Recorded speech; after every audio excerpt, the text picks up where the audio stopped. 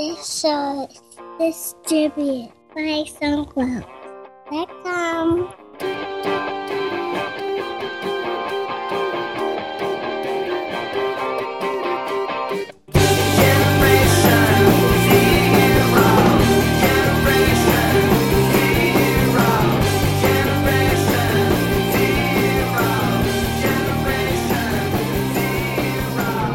Welcome to episode 162 of TechZing, hosted by myself, Justin Vincent, and Jason Roberts. And today we're showing true dedication by recording a show on Christmas Eve. In fact, I'm coming from Dublin, and it's 10:30 p.m. over here. I'm drinking my can of Heineken, so I'm going to get gradually drunk as the show goes on. Jason is Jason's in Los Angeles. So basically, what you're saying is any sightings of Santa on your part will have to be discounted? Yeah. All right, great. So how's everything going in Dublin? Everything's going good, and I have basically been at the pub all day. So I took a breather from drinking the Irish alcohol about 2.5 hours ago. So I'm kind of back sober again now. But it's as you've correctly pointed out over the last few episodes, Ireland is all about the pub experience. Right. That's why it seems like it'd be hard to be in Ireland and not drink. I would think, and have any kind of social life, right? Right.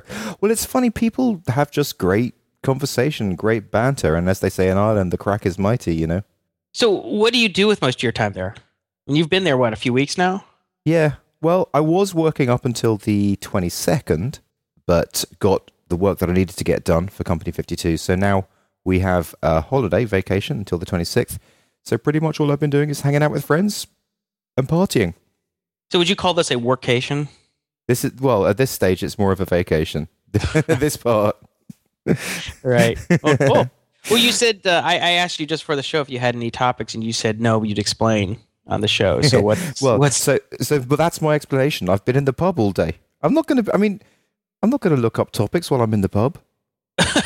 Well, okay. I don't know about you, but I tend to sort of store links throughout the week as I've come across anything interesting. Yeah. And then just right before the show, what I'll do is I'll kind of go through what I had put in a text file and see if there's anything that I think is really good. So you don't do that during the week? You don't like put things aside and say, okay, this is something I want to look at? Oh, I guess I do have a few things, like, for example, functioning synapse created using carbon nanotubes, and even profitable firms are fleeing California, and also some TechZing shout-outs. In fact, I'll bring one up right now. We've got Felix Long, who donated $25 to us. Thank you very much. TechZing donation. And I guess that was his, as he puts it himself, his early Christmas present for us. He says, "Hey guys, here's an early Christmas gift, and thanks for hosting TechZing and keep me entertained and educated for yet another year." We actually keep people educated? That's a nice side effect. Well, I think Felix was he made one of the very first donations, didn't he? He's been a long time listener. I'm sure he's listened since episode 1, and he's commented on many episodes as well on the blog. Thanks so much, Felix. Yeah. So techzinglive.com/donate if you want to give us some extra special festive cheer. Right. Because how much do we have in the kitty now? We've been saving up because we haven't spent any money on anything since we bought the digital recorder back in June for the MicroConf? I would say we haven't quite broken even on that digital recorder, because at that time we had a push, but the amount donated didn't quite cover it, and since then we've had about $45 donated. Wow, that's pathetic. That is pathetic. $45 donated since June? Yeah, I think so. God, I could save up more in change. Like if I just to change at the end of the day and I put it in a can, I'd have more than that within in 6 months. But we're not complaining. We don't do the show for the donations. We do it for the girls. Yes. Wait, no, we don't do it for the girls. We're already married. What do we do it for again? We do it for fame and recognition. Right. Well, you know what we did do? What did happen is we got a lot of really nice emails. Oh, we did. Listeners. We probably got at least, 5 or 6. Well, Adam, yeah, we did. And Adam George, just to shout out one person right there, and that's a free shout out. So I guess Felix is probably feeling hard done by now. But just sent a really nice email, just saying, thanks a lot, guys. Basically, he works in Australia. He's an Aussie web developer, He lives in a regional area, and he works in a job that is not the best job in the world for him. Like, it's not so inspiring. So what he does is he listens to Texting, and that helps get him through the day. That's awesome. Yeah, and I really appreciated a lot of those emails. I mean, it's, we do spend a fair amount of time on the show, and it's kind of thing where after a while, even if you enjoy it, it is work, right? Because it's like it's one more thing we got to do during the week. You got to prep for it. You got to spend the time actually doing it, and then we got to do the post production, write up notes, and respond to comments, whatever. I mean, it's I would say it's like a part-time job, but it's a big chunk of time that has to be devoted to it every week, and it's just something that you're obligated to, right? I mean, it's an obligation is always a little stressful. It's like, oh, I got to do this thing, and I gotta make time for it, and whatever. So having people send us emails telling us how much they appreciate it, or even leaving comments expressing the same thing, really does. Or reviewing us in iTunes. Yeah, that's nice too. But it does help. I really do appreciate it, because sometimes, I don't know. I mean, I do enjoy it and would do it for no other reason than just the fun of it. But sometimes you do start asking yourself, like, do I want to keep doing this? But when we get emails like that, it's like, all right, yeah, we need to keep pressing forward. So tell me, you've got 3 kids, right? And obviously, at last count, I think. Yeah. So how do you have time even on Christmas Eve to do this show? Well, I'd have to give a lot of credit to my wife, Sandy, for sort of, I don't know, arranging our schedule so things can work out. I mean, she's very, I don't know how to describe her, but she's just very efficient and organized and sort of operational. Yeah. So she'll be like, okay, so I'm going to take the kids to do this. Now this will give you a 2-hour block of time and you can do that. And then, it's sort of, and I've talked a little bit about this before, but we do a lot of sort of division of labor, where a lot of couples will do everything together. They cook together, they go shopping together, they bathe the baby together. And that can be really nice and everything, but it's very inefficient. Where Sandy and I, it's a lot more like, okay, I take the kids to the park, and then she can do things she needs to do, and then I come back here, and then she watches them or does something with them, and then I can, record the podcast or get some work done, that kind of stuff. So that sounds like a blog post waiting to happen. But yeah, that's what you said to me last week, and see what happened. I know. That's what I was going to say. So your blog post about SOPA was on the front page of Hacker News, number 2, number 3, all day yesterday. So you didn't quite ring the bell, but you definitely pinned it. And yeah, it was really tough. There was there's a big post up there, number 1, about GoDaddy and SOPA that had, I don't know, 500 or 600 points. I think on a normal week, had it not been for the GoDaddy SOPA stuff, I might have hit number 1. But it was just the competition was too tight. Yeah, I was just going to say this Christmas is the Christmas of SOPA Christmas, because I'm looking at news.ycombinator.com/best, and practically every link is SOPA. SOPA related. Yeah, and there's just a lot of stuff about SOPA, and what you wrote obviously touched a lot of people's hearts, shall we say. Well, let's put it this way. I mean, I had a little more different take on things. Unfortunately, okay, I'll just for people who didn't listen to the last show. Basically, my point was that the pro SOPA faction is spending a lot of money, has donated a lot of money to politicians. They're supporting politicians with however you do it, by through pushing the money through lobbyists, through donations, or whatever, and they're getting their voices are heard and they're being supported. And if the anti-SOPA faction wants to compete with that, they're going to have to start writing some checks. They can't just tweet about it and sign open letters. It's just not going to do it. And while I understand that it might come across as sort of cynical in a way, that's just how our political system works. If you want access, if you want the politicians to take you seriously and listen to you, and you're going to have to speak with money to some degree. And I hate it as much as anybody else, but it's sort of, if you want to stop SOPA from passing, that's what's going to have to happen. And it may be too late. But so you kind of pissed off the idealists in the world. Yeah, and I have a lot of empathy for them, right? I mean, I'm sort of an idealist too, and I don't like having to be the Machiavellian here, right? I mean, I hate it that our our politics is so manipulated by money, that money is such that if you don't have money, you have very little voice. And that's not really how democracy should work. But unfortunately, that's not the world we live in. And I was just trying to make the point that that's, if you're going to stop SOPA, that's what you're going to have to do. And that's the same thing what Machiavelli said when he wrote The Prince. And it was sort of as a response to, the teachings of like Plato and Aristotle about like the ideal polity and, how it should work and just rulers and all that. And he's like, listen, if you want to rule, you want to maintain control, this is what you got to do. And yeah, it definitely rubs some people the wrong way, and I understand that, and it rubs me the wrong way to a certain degree. But that was I think that Alex Gemmell, who was co-hosting the show 3 weeks ago, or two episodes ago, he responded to you, right? So what did he say? Well, I was just trying to finish reading it, but basically he was taking the position of the idealist, which is like it's a dangerous game to play. Why don't you read it out? Do you want to read it? Is it long? Well, yeah, it might be too long to read. No, you can't read it out.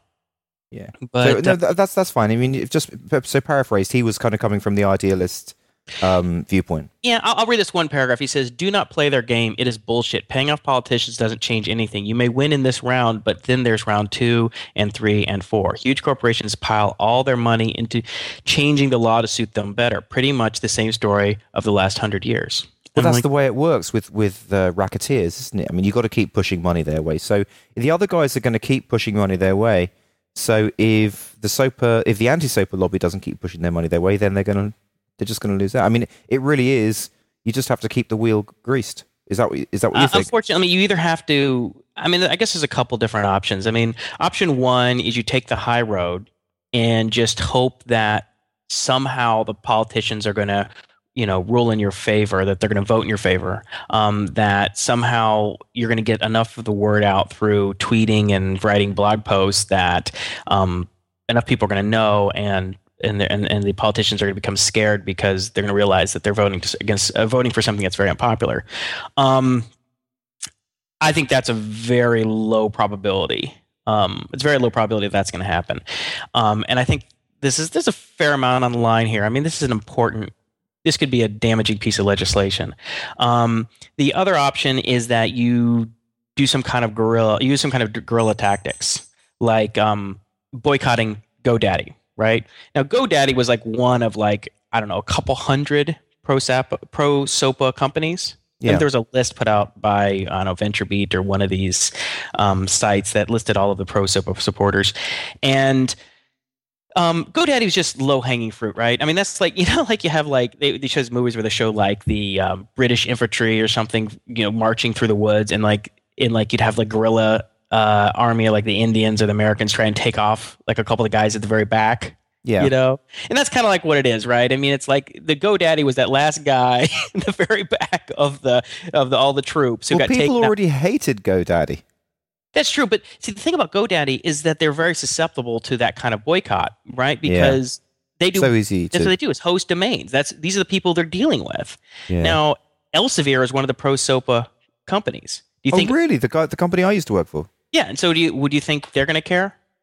No, they're just going to be pro SOPA all the way. You're not going to do that in McGraw-Hill and all these other big companies. They're not going to be easy targets. They're not low hanging fruit like GoDaddy. And so it was a nice, fun little victory, and it forced GoDaddy to change their position, and that felt good. Well, did it? But have you looked at the front page of Hacker News? Basically, the top story right now is GoDaddy has not withdrawn its official congressional support for SOPA.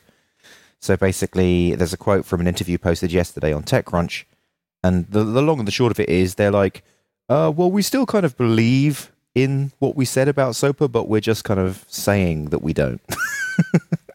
Yeah. So, I don't know, right? I mean, and the third option is that there's some new creative way to change the system. There are some people who are advocating for like, somehow we're just going to change the system. Now, it's not that I don't think that the American political system can be transformed in some way, but that's you're talking decades.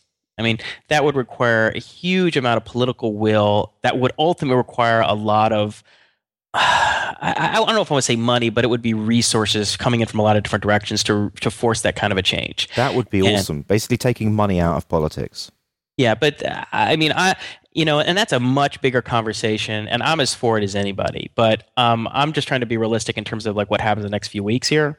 Right. And if you're talking about changing the entire political system in the next few weeks, forget about it. And what a couple of people said, Alex included, was that look, if you pay them, then there's round two. And I don't mean you pay them, but you have to like support politicians that are going to protect the internet, for instance, that are going to be voting for the kinds of things that help technology companies, that help entrepreneurship, that help, I don't know, the kind of things that hackers care about, right? Yeah. And it gets really complicated because, in some cases it might be Democrats, some cases it might be Republicans, in some cases it might be Libertarians, and you're all over the map. And then there's all these sort of side effects because, well, in some cases the Republicans and Democrats vote for us. In some cases they're voting for this other stuff that people who are left or right tend to hate. I mean, it's just gets really messy.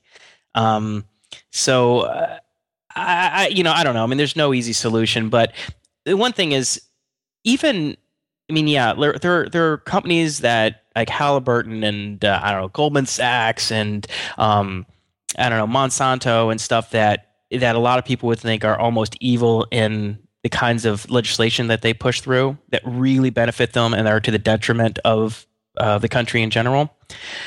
But there also, you could probably find a lot of examples of institutions that are donating money and are supporting politicians, but for causes that would be good. Like you might say, like the Sierra Club, right? That are trying to, protect parks and the environment and trying to fight against pollution, right? I don't know if the Sierra Club, I know they have a lot of political influence. I mean, not as much as some other groups, but they're significant. Well, there's also a lot of people donating money to movements which are pretty subjective, whether they're, correct or not. Like, some people think, yep, that's a good movement, and other people don't. For example, pro-life. I mean, I'm not saying one way or another, but I'm just saying that's another something else in the mix. Yeah, I mean, so it's not just about like, first of all, donating to politicians, I mean, it's not illegal.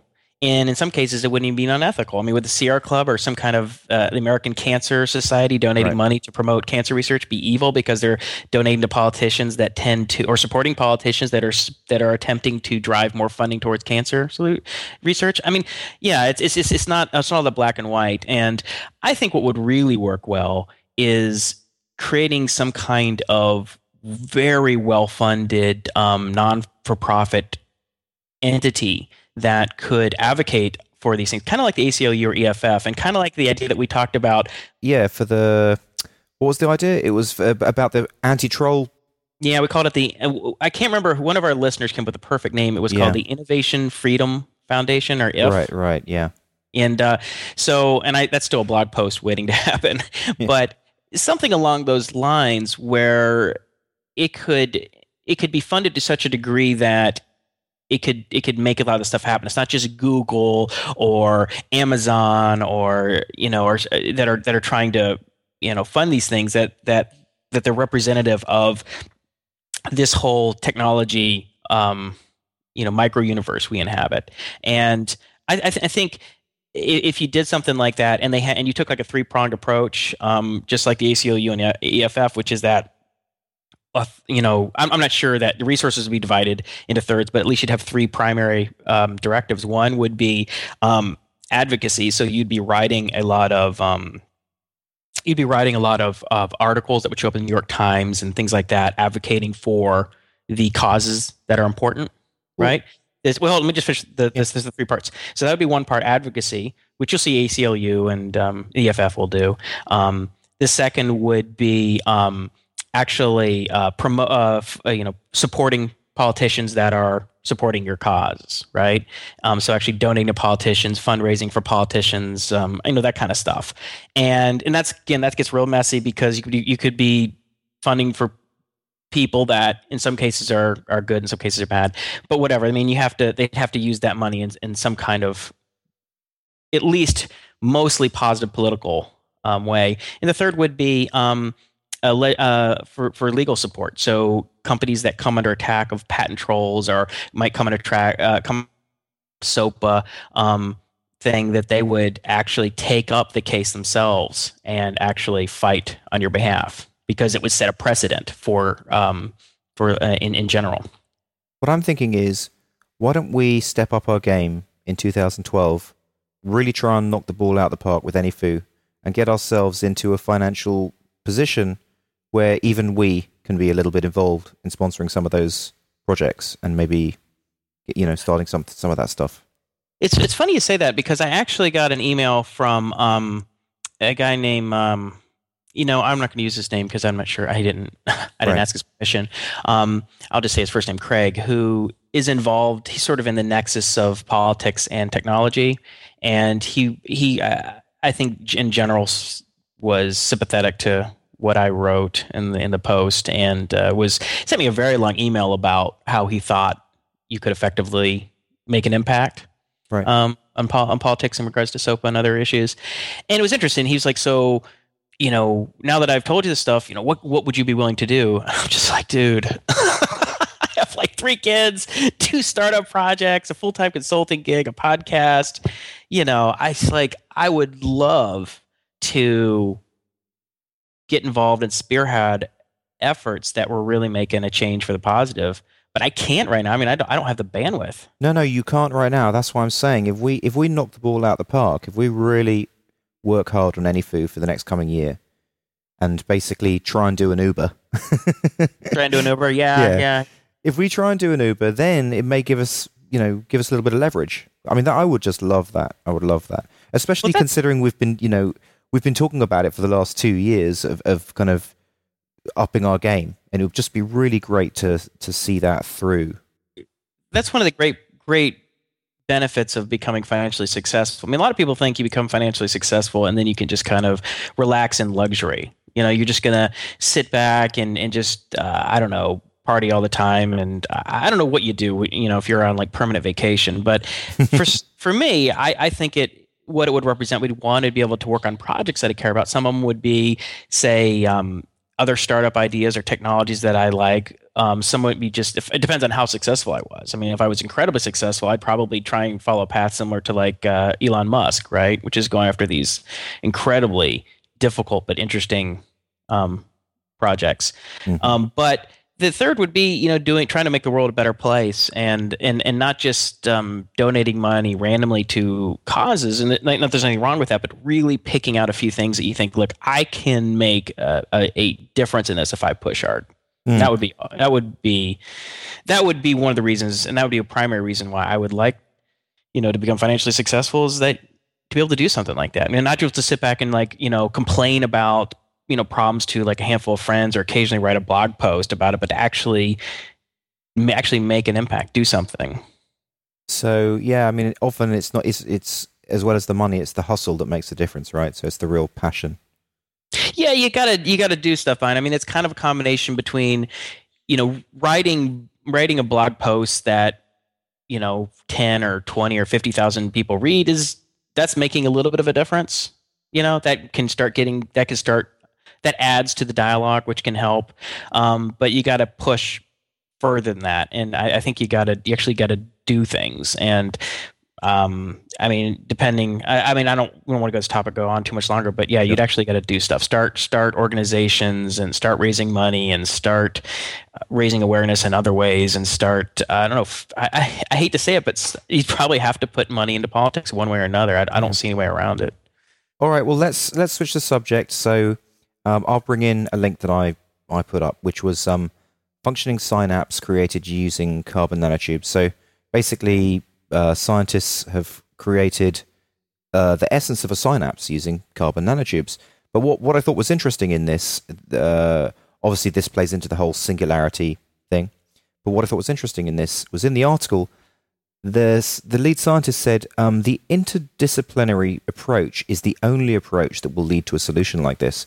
So basically, they had people from many different disciplines. Like it wasn't just the nanotechnology people; it was also physicists and other disciplines. And that is interesting. I mean, is that a typical thing to happen?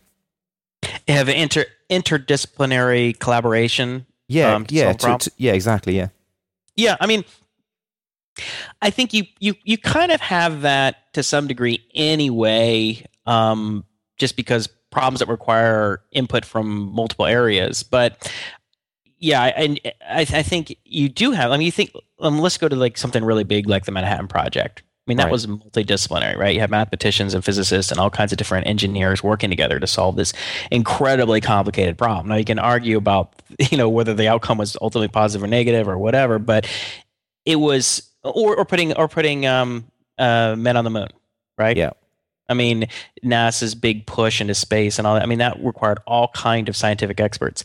One of my favorite examples of it is the Santa Fe Institute. Have you heard of that? No.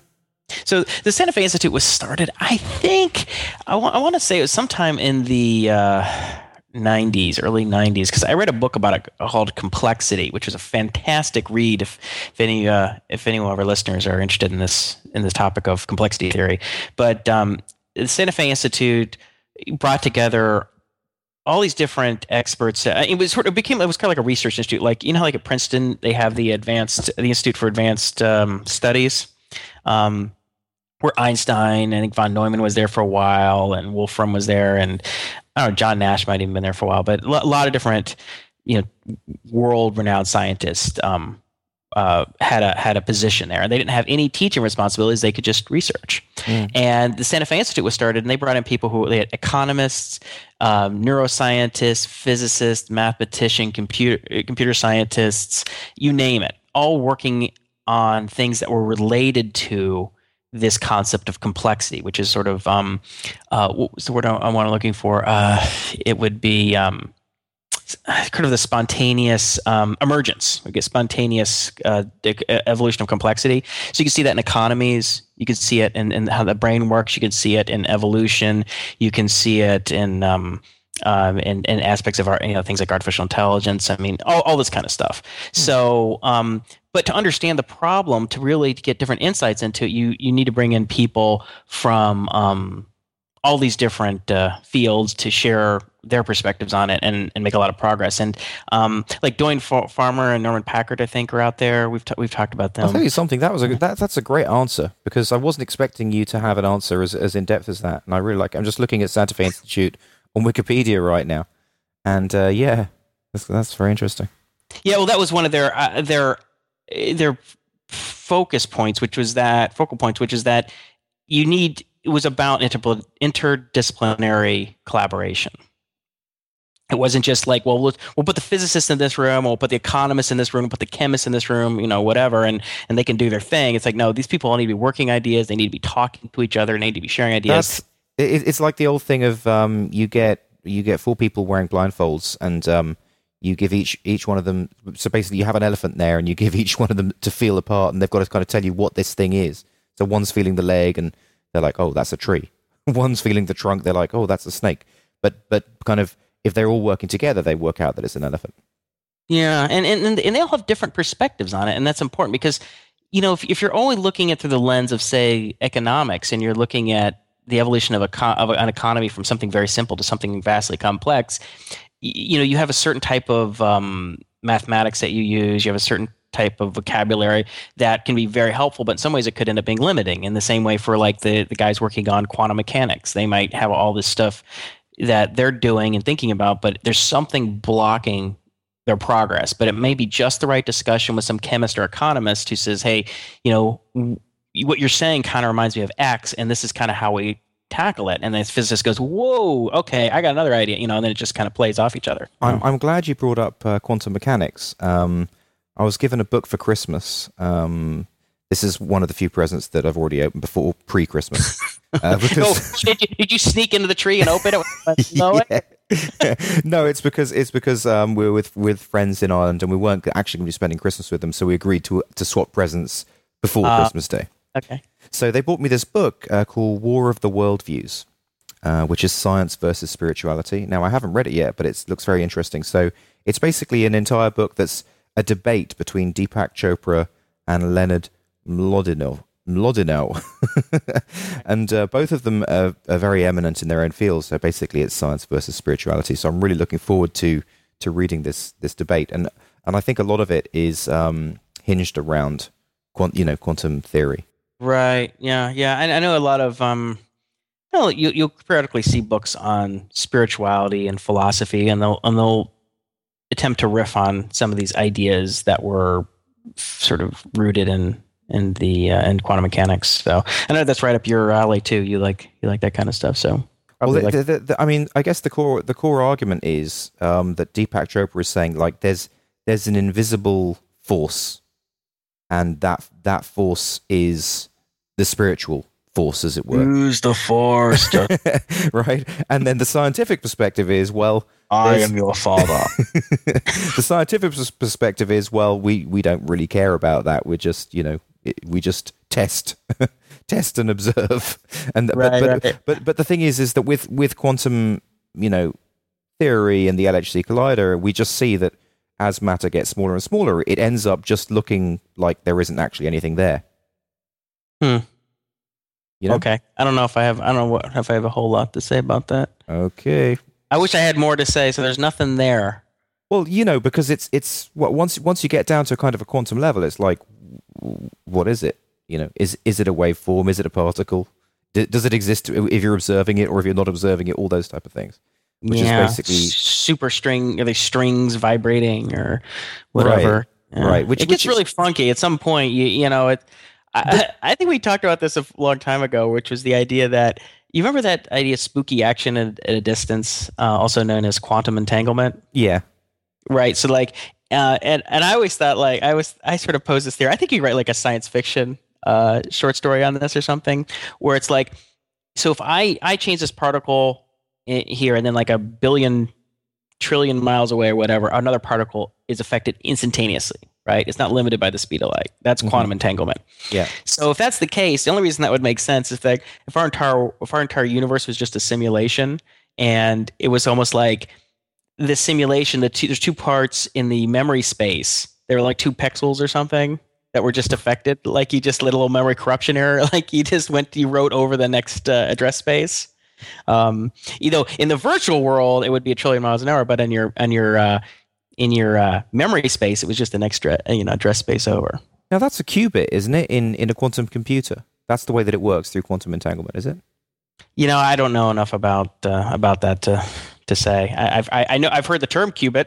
I think they use those, and I've heard that term. I think when they talk about like these quantum computers, but it's kind of thing you read an article and they'll mention all stuff, and you kind of vaguely think you know what you're talking about, and then a month later you're like, I still have no idea what. Okay, well at least I get my Christmas present of stumping Jason. Awesome, nice. My Christmas is complete. Right. Well, good. Merry Christmas. No, so you're Jewish, right? Because your mom was Jewish, but your dad wasn't. But you still celebrate Christmas as well as Hanukkah? Yes. What? I don't really observe too much of the Jewish side of things. You just observe anything that has alcohol and anything that brings me gifts. Eggnog, yes. Justin says yes, Stig. Well, do you tell me something? What's Christmas like in the Roberts household? I mean, because you don't drink, right? So do you have eggnog? Do you have like alcohol-free eggnog? I mean, how do you have a big Christmas meal? Do you do turkey? What do you do? Okay, well, it sort of depends. So every once in a while we'll go to Sandy's parents for Christmas, or what we'll do is we'll have our Christmas, and then we'll like in the afternoon after we've opened up our presents and had time to have sort of a family time, and because once it's like lunchtime, everybody's kind of blown out because you've been up since 6 o'clock because kids wake up at the first sign of light. Yeah. So then we would drive to Vegas and spend some time there, and there we would have turkey, and they would make eggnog. Even though Sandy's parents don't drink either, so it'd be. And does Sandy drink? Sandy will drink. I mean, she'll at social events and stuff. So she'll have a glass of wine where you won't. Yeah, but it's not like we don't have alcohol here unless she's using it for cooking. She'll use wine for cooking or something, or unless we have people over or something. But if we go to like some junior league event, and she'll have a glass of wine or something, but that's about it. Yeah. Or occasionally, there's occasion we'll go out. If we go out and have a nice dinner, she might order a glass of wine or a beer or something if that's sort of the thing. But I don't. Okay, so if you're just is there ever a scenario where you just stay at home and have your Christmas? Just with you, Sandy, and the kids.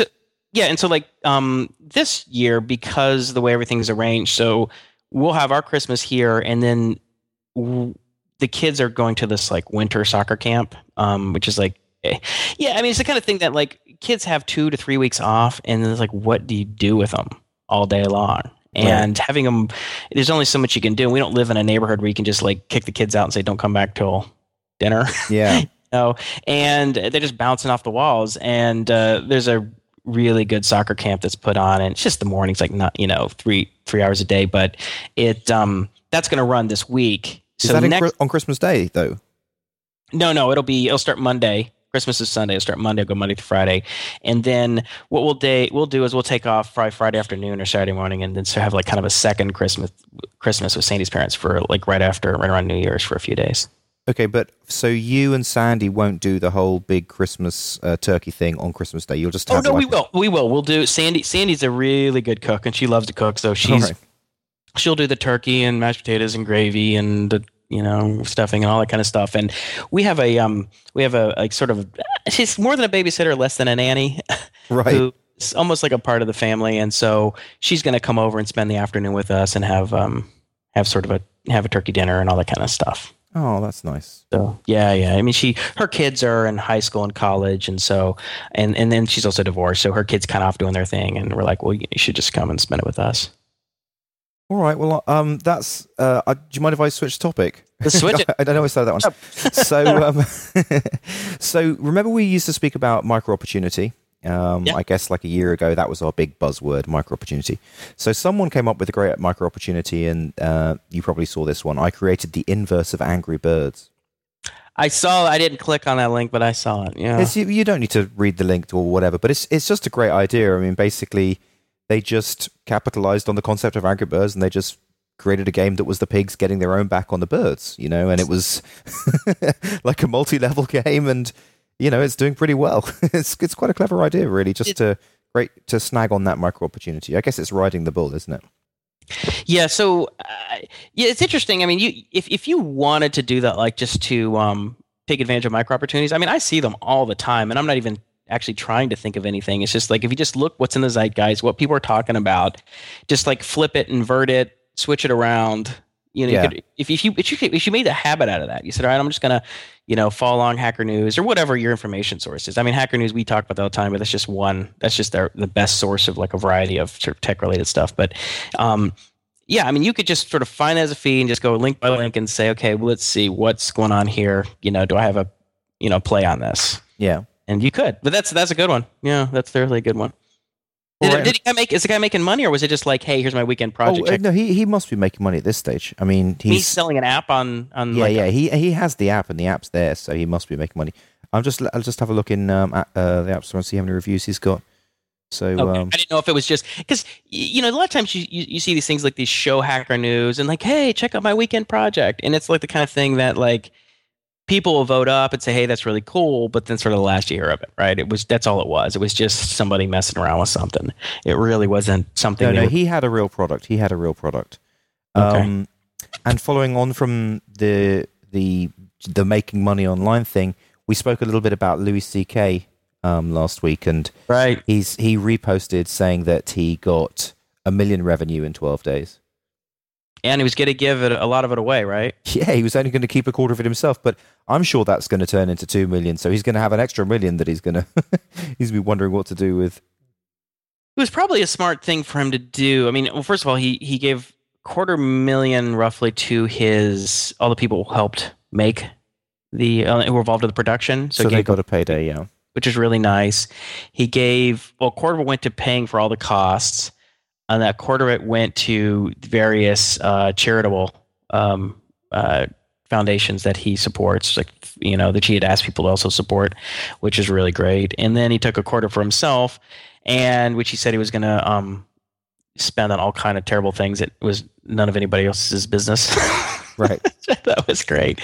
But yeah, but by saying that, I think it makes people even more willing to buy it, right? If he says, "Ha ha ha! I made all this money. My life is sweet," you're like, hey, like fine, right? But it's like less knowing that the guy's been kind of generous with it. I think it just gives people the feeling like, spending $5 for this is going to make you feel good because he's giving it to other people that probably deserve something, So I don't know. Yeah, but there's going to be a point where he needs to start keeping it. Oh, he will. I mean, I'm sure he'll. But which is fine. I mean, I don't begrudge him that. It's not like I expect every company or every money making effort from him to like only keep like a third or a quarter of it. But it was nice to see that he was being so generous with it. I just think, and not that I'm just saying I think that ultimately we'll have it'll come back to him several fold in different ways. So should we do an update about Anyfoo? Do we even have an update? There's not a whole lot. I mean, it's been so with the holidays and you being overseas and with with my mother having passed away and me being out of town for that. There's things not a ton has happened. Although I'll say this, I set up the Stripe account and I took the first step in setting up the Webmaster Checks account.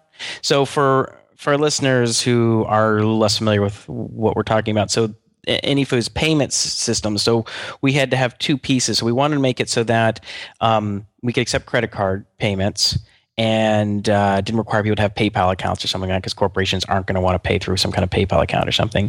And we wanted to make it easy and inexpensive for our experts to get their money out.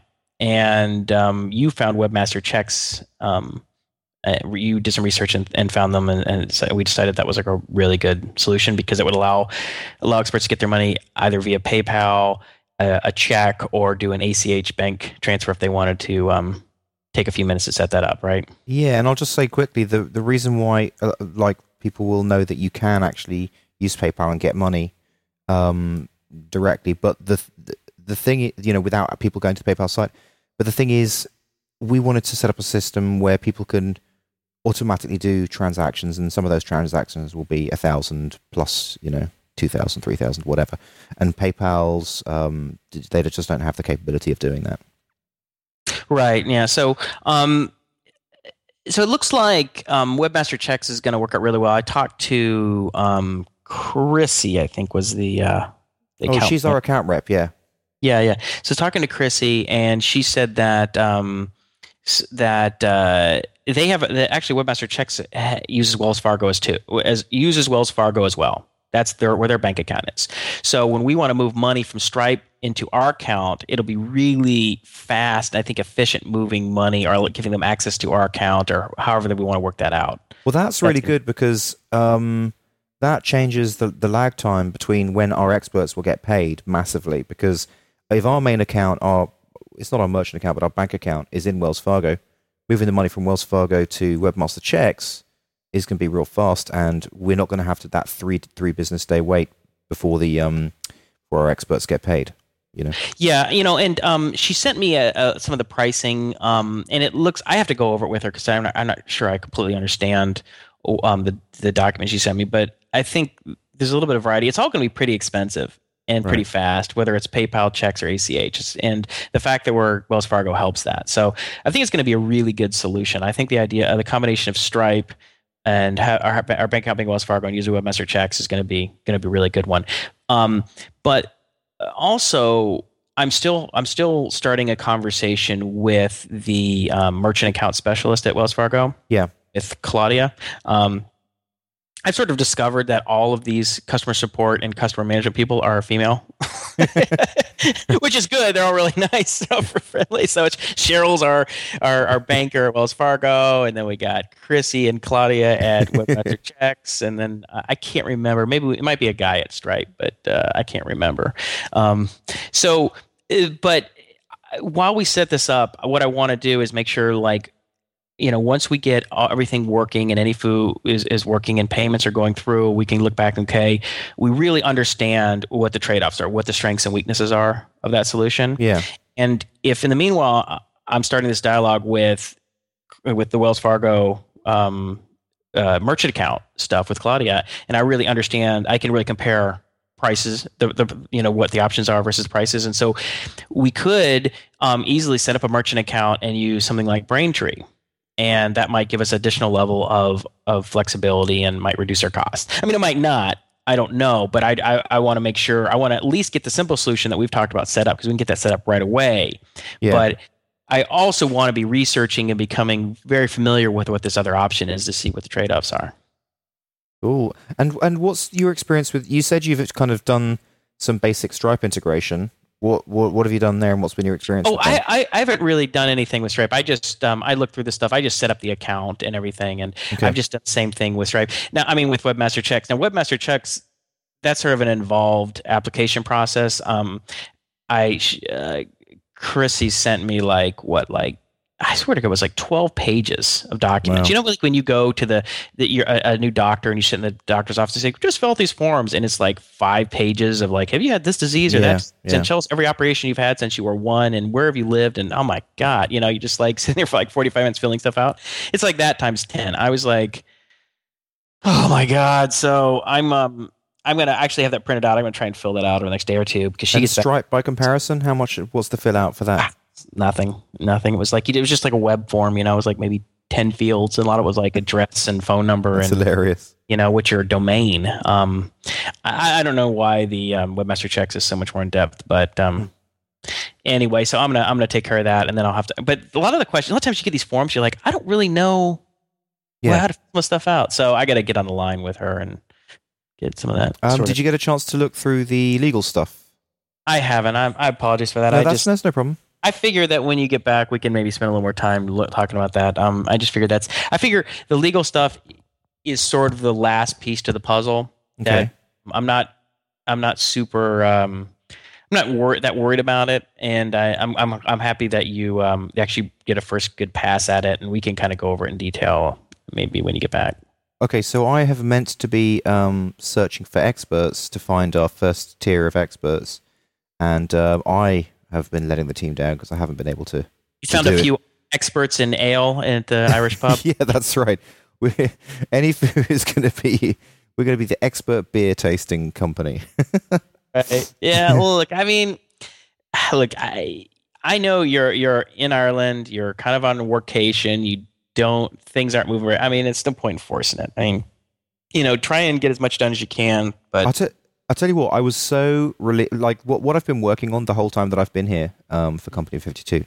One of their clients, basically, there's a company called Paramount, and it's an email. It's like MailChimp, right? Yeah. But like let's say a more blue chip version, like a very kind of high end Microsoft-y blue chippy version. Okay. So, and then they want to use Sugar CRM as a customer relationship management tool. Okay. So I don't actually know why they don't want to use Salesforce, but anyway, they want to use Sugar CRM. So what I've been working on is basically building a full integration system between Paramount, like when someone signs up and types in their name and email, etc., that it migrates all that stuff to Sugar CRM. Right. And it has been so you know, that's just really simple to say, isn't it? You know, sure. A synchronization system between Paramount email system and Sugar CRM. Easy. Not so easy. Wow. So complicated. I mean, you know, just so many steps, like every little step unravels another can of worms, and just, you know, getting the data and the scripts that need to be run, and the whole infrastructural chart, and building a Sugar CRM module to display, because they want to be able to go into Sugar CRM and display the information that's in Paramount, right? Right. So then I've had to build a Sugar CRM module, and building Sugar CRM modules is just, you know, it's not easy. Let's just put it that way. It's not something that you can do in your sleep. Right. I mean, right. let's just say it's probably harder than building. Actually, building it's kind of easy. It's the documentations that's the issue, right? You've got to wade through thousands of pages of documentation that just don't make it very clear what's going on. Right. I actually found it easier to build Firefox extensions than to build a Sugar CRM module. Yeah, well, I would think that the Firefox documentation would be a little more in-depth, probably examples. Probably more people have done it, so you probably have tutorials and stuff online that you can reference, right? Yeah. Yeah. So anyway, I guess the reason why I started this whole diatribe is that just on the 22nd, I just got it to that place where, yes, it was working. I had something to show. We could show the client. It was just like, yes, it's working. It's exactly what they want. It's yeah. a good feeling. That's good. No, you're on a you're kind of like the way I said something with Uber. You did the same thing with Company 252, which is sort of you get a standard monthly consulting rate, right? Yeah, exactly. Yeah. So that kind of takes some stress out for you, right? Really it's not like you have to get to a stopping point before you can send out an invoice. No. It's I guess it's sort of like a rolling invoice. I'm actually concerned about that because if it's a rolling invoice, then are you considered to be working for the company or are you considered to be a consultant? Because in the UK, there's issues with that. There's a whole tax thing called IR35, right? And basically, you're kind of considered to be an actual employee of the company, and therefore the company has PAYE tax responsibilities for you if you get regular paychecks. So that was kind of one thing. I think there's certain regulations. So if like you're working on premises and it's sort of like a full-time thing, the company can get in hot water if they're trying to treat you like a contractor and not as an employee. When in fact, you look like an employee, you smell like an employee, you are an employee. Right. But if you're working off-site and and especially you're not even working full-time, that kind of stuff, it's I don't think there's a whole lot of concern there. But how does that work with virtual companies? I mean, in a virtual company, everyone's an employee. They look like an employee. They smell like an employee, but they're contractors. I don't know. I'm not an expert on employee contract kind of stuff, so I don't really know. But I haven't really heard of that being concerned for anyone I've known who's worked off-site. Yeah. I've never heard of says, "Oh, I can't do X, Y, and Z because then I'm going to run into these employment things." And then again, it really becomes an issue for the company, not for you. I mean, it's usually the company has to sort out because the company might get in trouble because companies, when it comes to Social Security and stuff, they have to pay like their half of that, and I think it's like unemployment tax and what all these little nickel and dime things that happen on your taxes. Whereas if you're a contractor, you have to cover all that yourself. So you can see why companies would rather you be contractors, but then almost be like a full-time employee because they can really terminate you at any point without ever having of wrongful termination, and they don't have to pay as much, and they would never run a responsibility of like healthcare costs, even though that becomes a concern when companies are much larger. I guess with Uber, you probably feel like you're working with a virtual company. Because you're in the same way as me. I mean, there's not much difference between you working with Uber and me working with Company 52. Like, it's basically, It's all Skype calls. It's all the exact same thing. Virtual. The only difference is that I agreed to shoot up there for a few days once every 3 weeks. That's sort of the general agreement, which is fine by me. I mean, they pay for the travel and accommodations, and it's fun to go up there for a few days and work with them. So I'm more than happy to do that. So you're a cog in the machine, but you're kind of spinning at a slightly different speed to the rest of the cogs in their machine. Does that cause any issue? Yeah, that's kind of interesting. I'm definitely still kind of a lone wolf. I'm kind of sandboxed off in a way and working on my stuff. It's not like, and I only interact with really like one or two people there. It's not like, there's like 7 different people I'm exchanging emails with, and I'm talking to the product manager about various bugs. It's just, I talk to Curtis, who's the the VP of engineering, whatever. He basically runs engineering, and then so he and I work together on stuff. Like he was here working in my home office with me for a little while the other day, and then Amos, who's one of the developers, we were kind of pair coding on some stuff. So that's it, and I'm hoping I can continue to do that. I don't like having to have too many endpoints. It's kind of like, when you write code, you want like really small interfaces between subsystems and objects. Right. You don't want like tons of interdependencies because it just gets really complicated and you can have all kind of, issues. So it's like if I have like only 1 or 2 people, overall I'm generally responsible for the things that I work on, and I can work kind of independently and add a lot of value, then things work well. And if you work with too many other people, a lot of times you can have these blocking scenarios. And I even see that even working with Uber, it's like, the more people you work with, the more opportunity is for you to end up blocking, where you're just kind of like, like in code when you're like waiting on another thread to complete. You're just sitting there, can't do any progress because you're waiting. And I was like, well, I don't know. I mean, I can't. And I found that happened to me a number of times where I'm like, okay, well, I can't work on this. Amos stayed up all night fixing some bugs. He's not going to wake up for another 3 hours. Curtis is putting out some kind of fire for something else. Well, that's why it works so well with me doing the scheduling widget for Anyfoo, right? Because I'm just completely abstracted from you. So, and if you remember, that was something that I was really wanting. Is like I don't want us being tightly integrated and sort of writing code together at a micro level. Right. Because then we're going to have so many conversations about it's all be meta work. You're going to come with, hey, so I want to talk to you, and I'm going to rename these variables. I'm going to change these function names. And I'm like, you know what? I don't want to have those conversations because it's going to end up being 4-to-1 conversation actually writing code. Whereas if it's mostly you write a subsystem and I write a system, and then we have a few conversations about like what the interfaces should look like, what parameters you're expecting, and what callbacks I'm expecting, or whatever, and then it's going to be like 5-to-1 or 10-to-1 code to conversation. So, Jason, we're coming into the last third of the last Techzing of 2011. Where would you like to take it?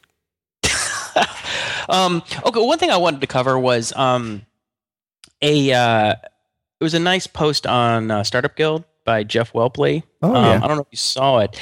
He did a little shout out to me. He said that he had accepted the CTO position at a startup called I think it's Mesh One or something like that. And I'm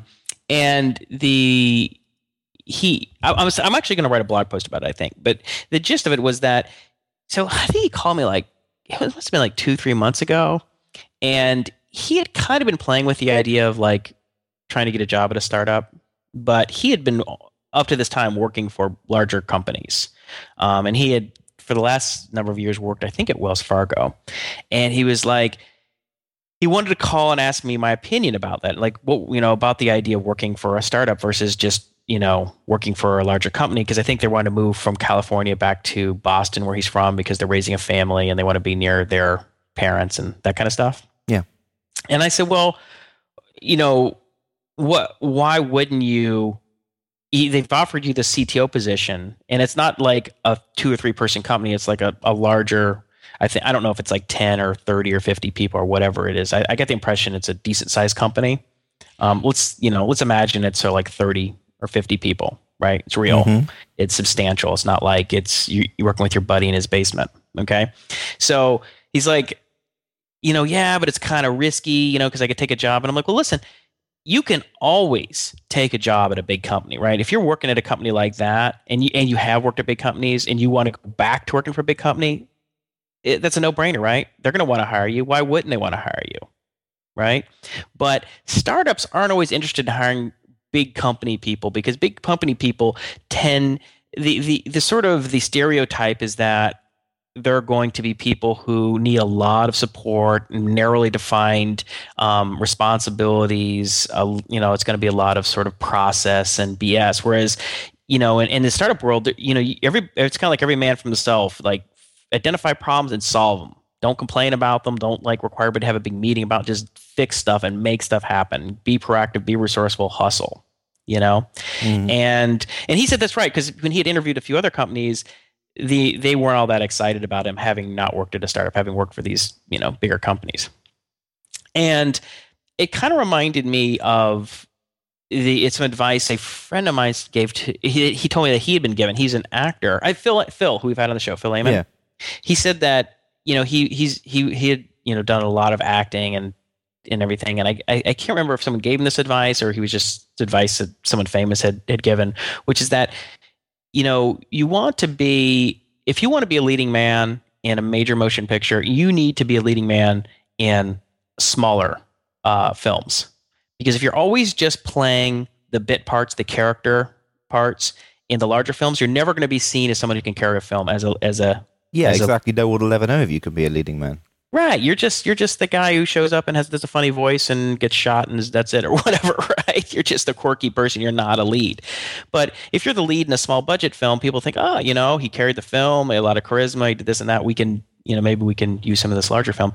And I think that's the case. I mean, it's like, once you're at a CTO position and you've had this management role and you've made decisions and you haven't just been sort of like a project lead or some senior developer, then you are a CTO, right? I mean, maybe you couldn't get a CTO position at a giant firm, but you're kind of playing that leading man role. Mm-hmm. And you could always easily step back and go and be like, some senior team lead at, another bank or something.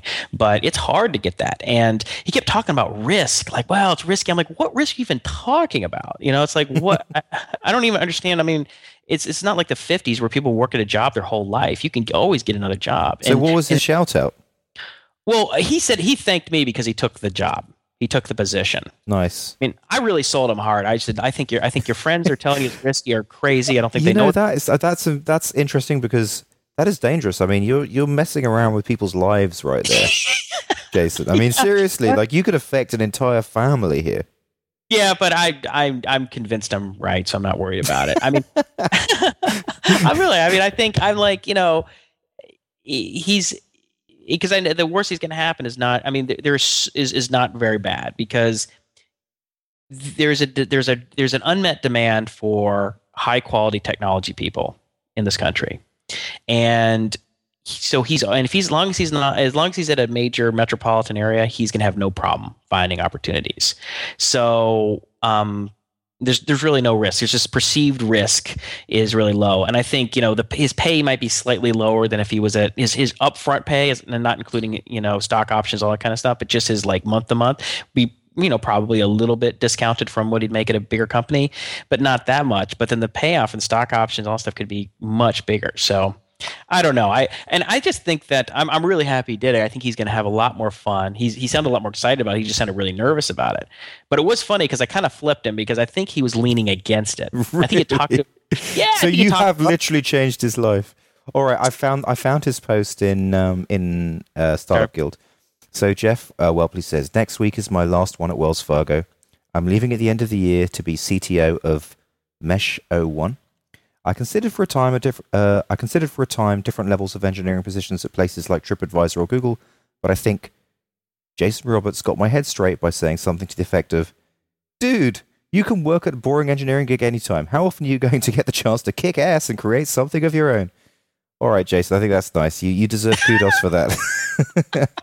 Yeah, well, let's hope he doesn't come back to me and I'll get this email like, thanks, you ruined my life.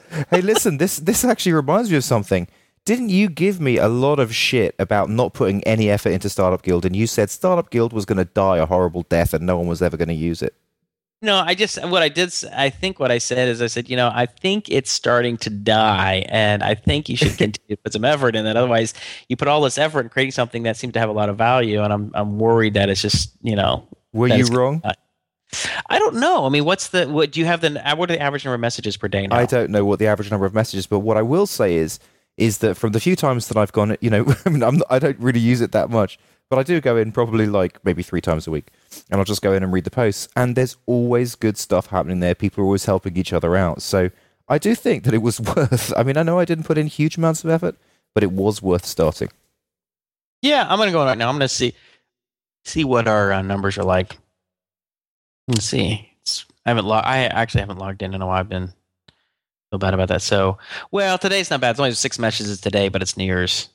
It's a weekend and it's Christmas Eve. Yeah, but the messages kind of hang around on it, and then people come and answer it. So, and a lot of the messages are of high value, and people asking questions, and people give good answers.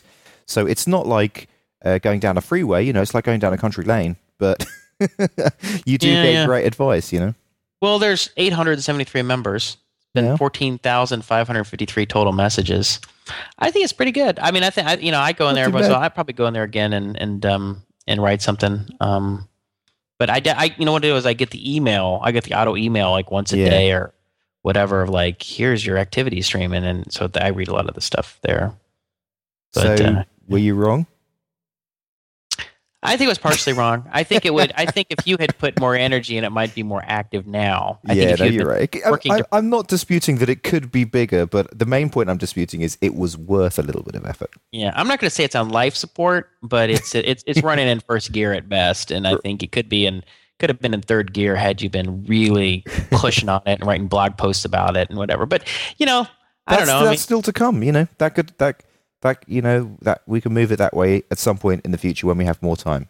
Phase 2. Yeah, phase 2. Yeah, well, it's kind of like writing a blog post, right? It's like you do things that they may not necessarily have any direct positive impact on your career in any way. So, like the post I wrote on SOPA, I mean, what does that really do for me? Mm-hmm. Not much. I mean, I might pick increases your luck surface area. It did. I got some nice emails from people. I think probably a few more. The more you're out and you write in public like that, a few more people make connections like, oh, this is the guy who wrote this other thing, or more people seem to know who you are, which helps, right? The more people who know who you are, the more influence you have, the more you can get done. But it also, the one thing about writing a post that gets a lot of traction and hits number 1 or up there on Hacker News is that you're pretty much distracted the whole day. Oh yeah, it ruins your day. Yeah, definitely. I mean, luckily, actually, the problem was I was working with Amos all day on Uber, so I was like on a call, so I couldn't respond to comments. So I didn't have a chance to respond to any comments on Hacker News or Google Plus. I got like 50 or I don't know how many, 80 comments or whatever it was on Hacker News. I have to look and see what it was, but I actually think that's better because it kind of sets you up rather than being biased. It's like it's putting a thing out there and then other people can talk about that thing rather than you keeping on weighing in. It actually looks a little bit better in my opinion. Yeah. I was thinking what I would do, and it might not even matter at this point, as I was going to write like an update or an addendum that kind of addressed some of the major concerns and push back in the comments. Because what happens is it's almost like when you write a blog post, it's almost kind of like, and it gets a lot of feedback. It's almost like, it's like you release software and it's not quite right? You thought you had your ideas right, and then there were some weaknesses in it or things that you didn't clarify or didn't spell out, and that's what people are attacking. You're like, I should have got into that more, right? But you don't think about that. I mean, you don't want to write a novel. You want to write something that's not too long, and gets the points across, but you always miss a few things or you misstate something, and then that's what people are attacking. And so you feel like, okay, well, almost like you iterate on your software, you want to go back and write like an update and say like at the bottom, say, okay, update, here's what I would say to the stuff. And I think the problem is that when you respond to all these comments and that, it just takes a huge amount of time and you end up repeating yourself over and over and over again, Yeah. So I don't know, but anyway, it is kind of it's kind of a questionable use of time. It's like, I luckily it didn't distract me too much because I was working. I'm sure Sandy's there going, Jason, come on. Oh, you know what she said? Billable hours. Well, she was fine. Like I said, I was working with Uber anyway, but she was. I mean, she's kind of an idealist too. She's kind of in the middle. Oh, so right? she's against. So you had a little argument with her. She agreed with me, but she also had a lot of empathy for, like, say, Alex's position. Right. She was like, and I said, look, I have empathy for him too. If he wrote this post, I might respond the same way he did to me. Right. I mean, it's like, I can see both sides. But she's like, all right. She's like, your next post better be positive and uplifting. She gave me the big frown face. Like she does not like controversy like that. She doesn't like any kind of fighting or controversy. She just like, that's why she liked a couple of my other posts that were just purely sort of positive and sort of optimistic. And she's like, so just make sure your next post is but of nice. Course, I mean, controversy and picking a fight with people is one of the classic ways to actually get noticed. It's a key marketing technique. It is, but I wasn't trying to do that. I was just trying to state a point that I thought wasn't being stated, and I thought was kind of obvious. And I was sort of shocked that, like I said in our last podcast, I'm just surprised that nobody's talking about this. I don't get it. But anyway, that's enough on that. So go to next. Have you got something else for us? Let's see. What do we got here? I'm looking for something. I'm gonna have to stretch for something because I was out with the kids at the park. And so, I read this one thing. It was called "Study Debunks Myths on Organic Farms." You ever see that one? Really? No, go. Yeah, I mean, the gist of it was that I guess the conventional wisdom is that, I guess, I don't know what you call like the non-organic farms, the conventional farming where they use lots of pesticides and petroleum-based fertilizers and all that kind of stuff, that you get a higher yield, you get a lower cost per acre, all that kind of stuff. And that, like, yeah, the sort of organically grown food is great now, but it's very expensive. And you don't get the same kind of yield or whatever. But it turned out that, like, in every category, just about, it was better than conventional. Like, you had higher yield per acre, you had a lower cost of input. It did require more human input, but the cost was still lower because the cost of the inputs to the farming, so like the fertilizers, pesticides, were much lower. So basically, organic farming is just as good as, like, or better. It's better. It's better. I think the reusability of the ground, what do you call it, the land, using soil was better. It was better, had better tolerance to, like, rain, like runoff kind of stuff, like erosion. It had a higher. It just was just better all around, and even the quality of the food was better. And I think even compared to genetically modified, what they call genetically drought tolerant varieties. It was. I still can't understand the sentence. They said, "Tell me how you read the sentence." They said, "These drought yields are remarkable when compared to genetically modified drought-tolerant varieties, which showed increases of only 6.7% to 13.3% over conventional non-drought-resistant varieties." I'm not really sure which one is which. That sounds like the genetically modified is 6 to 13% better than the other guys. That's what it sounds like. Yeah, okay, yeah. So it gets like 13. Whereas, organic yields were 31% higher than conventional in years. Okay, yeah. Okay, so I guess I just made myself sound like an idiot. So yeah, I misread that. No, you didn't. No, because it's actually the whole way the sentence carries on is kind of confusing, to be honest. Okay, so I think you're wrong. I think I just look like an idiot. But thanks for trying to bail. Another Christmas bonus! Yay! You tried to bail me out, but everybody's shaking their head. No, Jason's an idiot. So yeah, that's awesome, actually. That was kind of interesting. Well, because you had this. We've talked about this a little before. Is that one of the big concerns about the whole peak oil issue, which is that the world is running out of easy to reach, relatively inexpensive petroleum oil, right? And the problem is, it's not just a matter of like, well, it's going to be a really expensive drive. It's that so much of our economy, everything that's plastic, which is like freaking everything in modern society, is based on petroleum. Yeah. And fertilizers and pharmaceuticals are all based on, like, if you look at like the amount of, I can't remember, like per pound of food or whatever. If you look the amount, how many gallons of, or barrels of oil go per acre or something, it's astronomical. Right? I am sensing you are edging this episode of Texting, the final Christmas one, to end on a very depressing note. No, I'm not. No, I'm going to keep it uplifting and positive.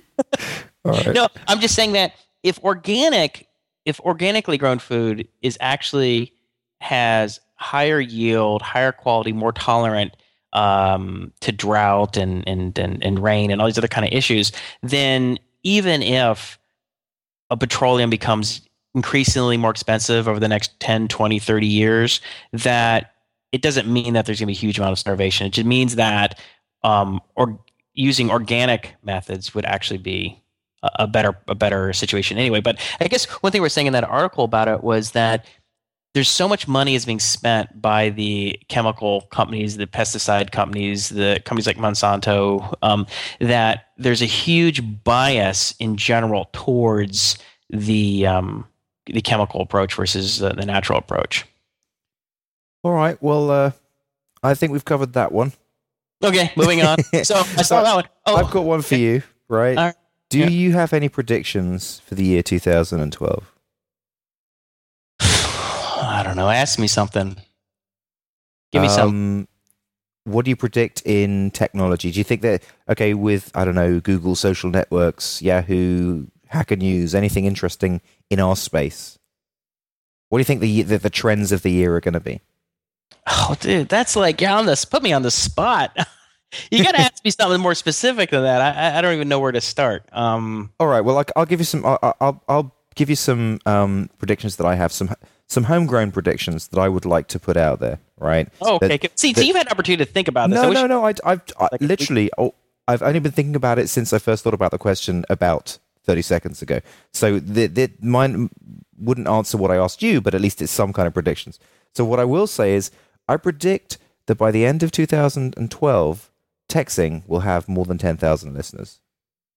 What? That's my first prediction. What? We have what? We still haven't even hit 1,500. Now, the reason why is because I'm saying that the hard work that we put into Anyfoo and Plugio will bring those figures to a point where we can be taken a little bit more seriously, and therefore people will be more interested in listening to us. More people will be. I see. So people coming outside will be thinking, "Oh, these are the guys that created this company that I think is successful." So I want to hear what they have to say. That's my prediction. So yes, and I do predict that by the end of this is maybe a little bit too much, but I'm going to say it anyway.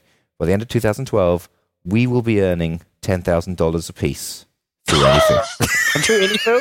Through Anyfoo. 20,000. Okay, does that include after expenses too? So 20. You think we're making 20 grand a month?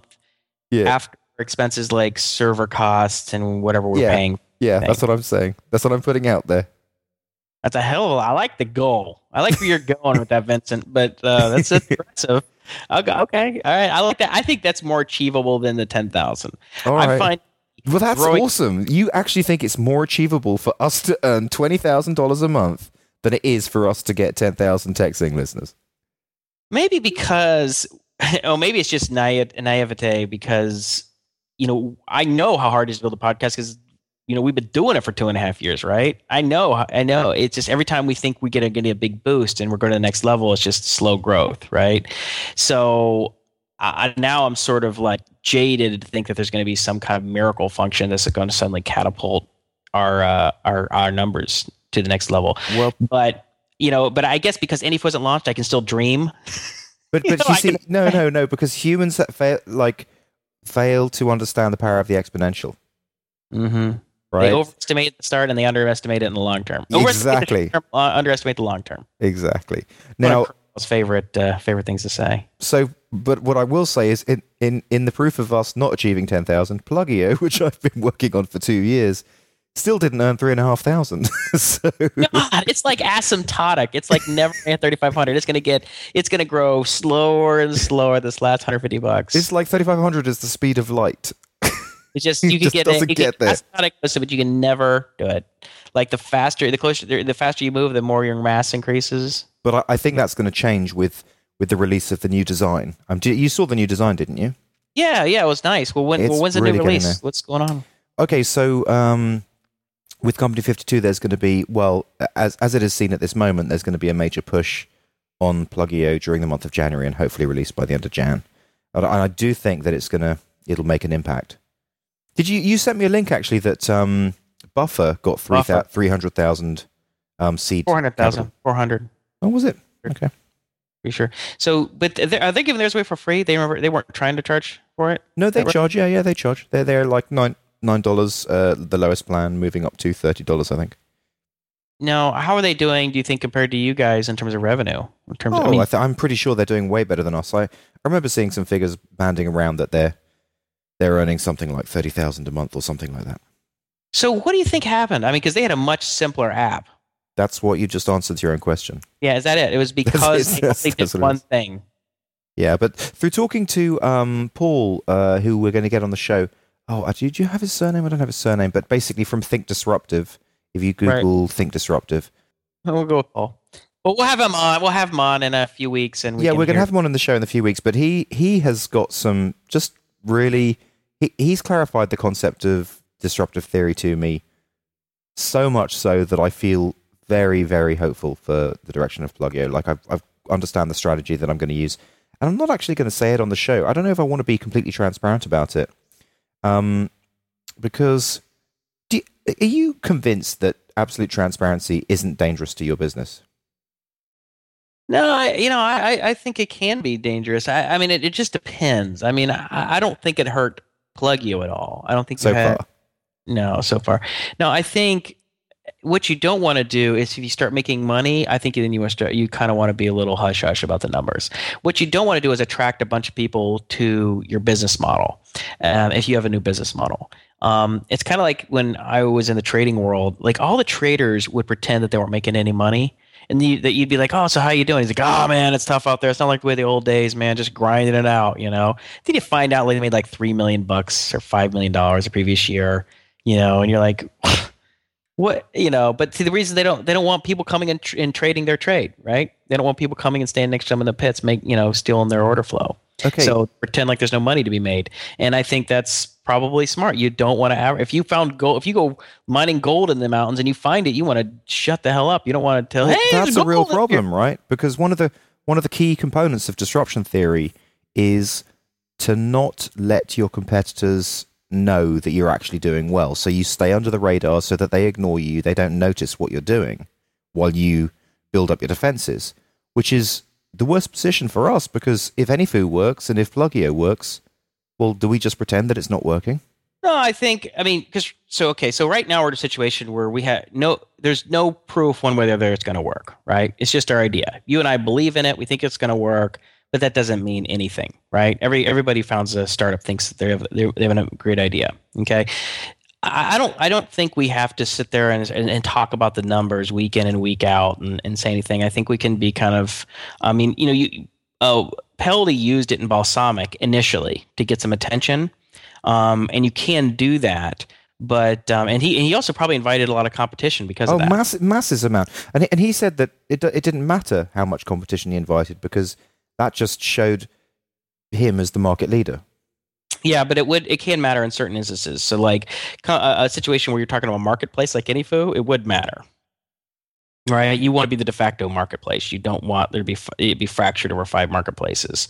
You know. So do we with Anyfoo, do we quote the figures in any way ever, or do we just say we're doing well? I think we could be low key about. I think we talked about in the beginning because the beginning it's going to be very low and it's going to be very flat and it's not going to be very interesting. We had 2 sales this month, kind of thing. Yeah, that's what's going to be, right? And we just have to accept that, and probably for the first 3 to 6 months, it's going to be just more like it's just going to be that when you look at the graph and it goes flat right along the bottom near zero for a while and then it starts to grow. I think we can be kind of open about that. But I think once people see that it actually is working and there are experts on there and clients happening and people have done sessions, people will know that it's working to some degree. And I don't think it matters. Well, did we make 30,000 or did we make 3,000? I don't know if that in the end is going to add a whole lot of value. It's not like people are going to learn from that. All it's going to do is potentially inviting competitors if it does succeed.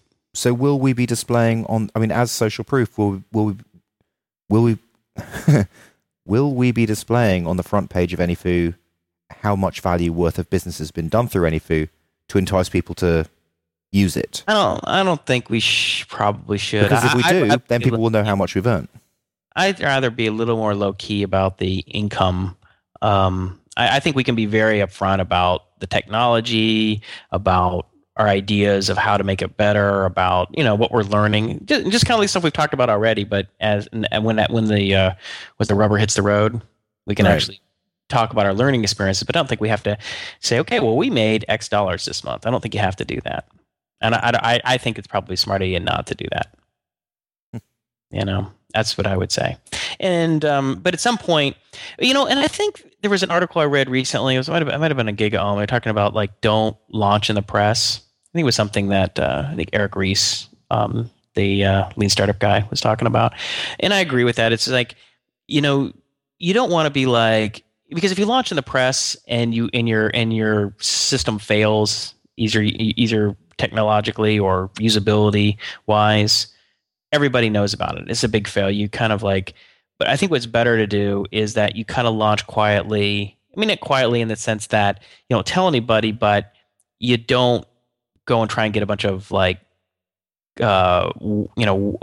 magazines like the Next Web or Mashable to write about you, right? You would leave that for 6 months down the road. Yeah, we're doing the kind of circular strategy, well, the concentric circle strategy, where we're starting off with the low level press, moving into the slightly higher profile Yeah, press? I think we do. There's Twitter, some Twitter and some Google Plus and the podcast. We'll probably get enough. Then we can work out the kinks. And once we've done it, we're like, okay, we've had 10 people do sessions. What do we learn? Now we've got 100 people, and then we can each time we've gone to another level and we've learned from those what went right and what went wrong. Then we can kind of up it and say, okay, now we've had 100 completed work sessions. These are all the things that sucked. We fixed those. Everything that people, or most of the things that people complained about that we can control, we fixed them. So let's maybe like try and do, write a big blog post in Hacker News and see if we can pull in something more. And I don't know. I think you just go kind of like that. You work your way up. You bootstrap your way up, and then and then you hit the press or the bloggers when you have like hooks for interesting stories about AnyFu. And I have about 5, I think, really good hooks that I'm kind of been thinking about for the last couple of months. Good story ideas. All right. Well, you've had at least 5 minutes to think about your prediction for 2012. I don't know. Well, I was going to ask you. I was going to predict. I was going to make a prediction about your one of your diets or something. But no. Ben Boyder was he wanted me to lay off you. He thought I was grilling you too hard. So I promised him I'd give you a reprieve. Oh, well, thank you very much. I really appreciate that. I won't grill you. That's my Christmas present from you. Yeah, he said he was getting a little tired of it, so I don't want anyone to think I'm being mean to you. So okay, I'm just gonna let it go, whatever. So, a prediction? A prediction? I gotta ask you a prediction about what? What should I make a prediction of? Anything. It can literally be anything. Did you know that in Ireland you can bet on anything? You can go into a bookie. I don't know whether this is true for all bookies. Whether it's true. Do you know what a bookie is? It's like a place where you place a bet, right? So you could literally go in and say, I bet you €100, because we use euro here, that my child will be playing for Ireland, the Ireland soccer team, by the time he's 20. Really? You could just bet anything, literally anything, and they will basically place a call to the head office and they'll say, oh, there's someone come in here and said they want to bet us that their kid will be playing for the Irish football team by the time he's 20. Okay, 25,000 to 1, no problem. They'll give you the bet 25,000 to 1 or whatever the odds are. But usually those kind of bets, they'll give you very good odds. Yeah. Really? So that's interesting. I mean, like, how would you? And until they had more information about your kid, I mean, how would they make that assessment? And what if your kid is, on some select team? He's 15 and he's about to sign a pro contract. They don't even know that. They don't even. They'll. I mean, they will just do it. It's very, very funny, isn't it? That is funny. Wow. So, yeah, I would think that they're just making stuff up. It kind of reminds me of I remember back in the we just had a trading story, but one of the guys who was one of the biggest option traders in Chicago when the Chicago Board Option Exchange first started, and I think it started in like 1973, and he said that when they were out there in the pits, making markets. So there would be brokers would come in and say, what is your market? Essentially, what are your odds are on this bet? Because the price for a buy or sell, a call or put option is the same thing as making odds on a bet. It's the same thing. Essentially, market makers and options are just like bookies. And there was no Black-Scholes option pricing formula. There was nothing in academia that these guys used to say, well, given the volatility of the underlying stock and given the time to expiration and interest rates and strike price, then we'll figure out like what the odds should be. They were just making stuff up. Yeah. They're just making stuff up. Like, I don't know. It feels just like you're talking about. They were just kind of like, there is no formula. He was just making crap up. He's like, it was amazing. It was just really, he's like thinking about it. Just really that was like Peldy when he put his first price out there. And a lot of people, when they do their plans and pricing, they just make stuff up. You got to start somewhere. I think that's the way it is. I mean, you read all these articles about like, the right way to do pricing and this and that, and your input cost and your margin of it. And I think you just the only thing pricing really has to do is like you're optimizing your income And the way you do that is through trial and error. You're kind of iterating it through. You kind of take a best guess. If there are things that are similar to your product, whether you're going high end or you're going low end, so it depends on how you want to position yourself, right? If the average price is $100 for this thing, and that's the average, that's the sort of mainstream product, and I'm going to be the premium, then maybe you're $500 or you're $200. Or if you're going to undercut and be the low end, maybe you're $49. You could do that, but in the end, you just got to iterate. You just got to and you can always up price and move prices up and down. I mean, you see people do it all the time. Hey, Jason, I just want to interrupt you to say that in precisely 10 seconds' time, it's going to be Christmas. And now, in precisely 5 seconds' time, I'm going to wish you a happy Christmas. 4, 3, 2, 1. Happy Christmas! Happy Christmas! You even do it right. It's Merry Christmas. Happy Christmas. It is Happy Christmas. Yeah, that's because I've been drinking. You see, that's the logo right there. Oh, that's the Heineken. Loved it. Merry Christmas. You can say Happy Christmas. We do say Happy Christmas over here all the time. Do you? Yeah. Is that because everyone's drunk in the pub? Or? Probably. Yeah. They don't know what they're talking about. So, I sort of have a question for you. But we've done our time, and it's Christmas. I have a question. I have one more question. Oh, okay. For the good of the show. The good of the show. What you were talking about being like the Johnny Appleseed of the Irish startup scene. Well, yeah, because I do talk about a lot of stuff. Yeah. Spreading the word, but you'd also talked a little bit about how the mood over there isn't so great. That things are kind of down because of what's going on in the Eurozone and everything. I mean, what's your feel about that now? I knew you'd find a way to end the show on a downer. It's not a downer. It is. I was in a shop the other day, and the guy in front of me was just basically had a handful of euro coins and 5-cent coins and 20-cent coins, and he was just like scraping through his money. And you could kind of, and he was just a normal person, and you could tell that, you know, that times are tight over here. Like it really has that feeling. Yeah. And a lot of people are in negative equity. Like when the house boom was there, it really was high in Ireland. So there were houses that were like, I mean, I was walking past a house that I used to live in that was valued around about 450,000, and now it's worth about 100,000. Right. Which is pretty massive, loss. So they're all underwater like people in the U.S. are. I mean, we're still underwater, our place. Well, it's funny. A friend of mine basically, and he's told me, because he lives here, he's saying that this is kind of what people are doing now. He wanted to trade up houses, right? So he wanted to, he's just had like a kid and wants to move up into a bigger house than he used to have. But his equity is obviously negative. He's in negative equity. So what he's doing is he's renting out that house, and he's using that money to rent out a nicer house that is owned by landlords that are in negative equity. So people are basically up-renting. Up-renting. Yeah. Wow. Now, what's the standard of living over there? I mean, the cost of living, I should say, compared to here. I mean, could you live over there? Is your dollar go very far in Ireland or not? I mean, because you have the euro, which is still stronger than the dollar, I think. It sort of seems the same at the end of the day. I mean, it's 30% in the difference. So a dollar is worth 30% less than the euro. Right. So you don't really feel too much of a change because stuff is cheaper. Stuff costs less units over here.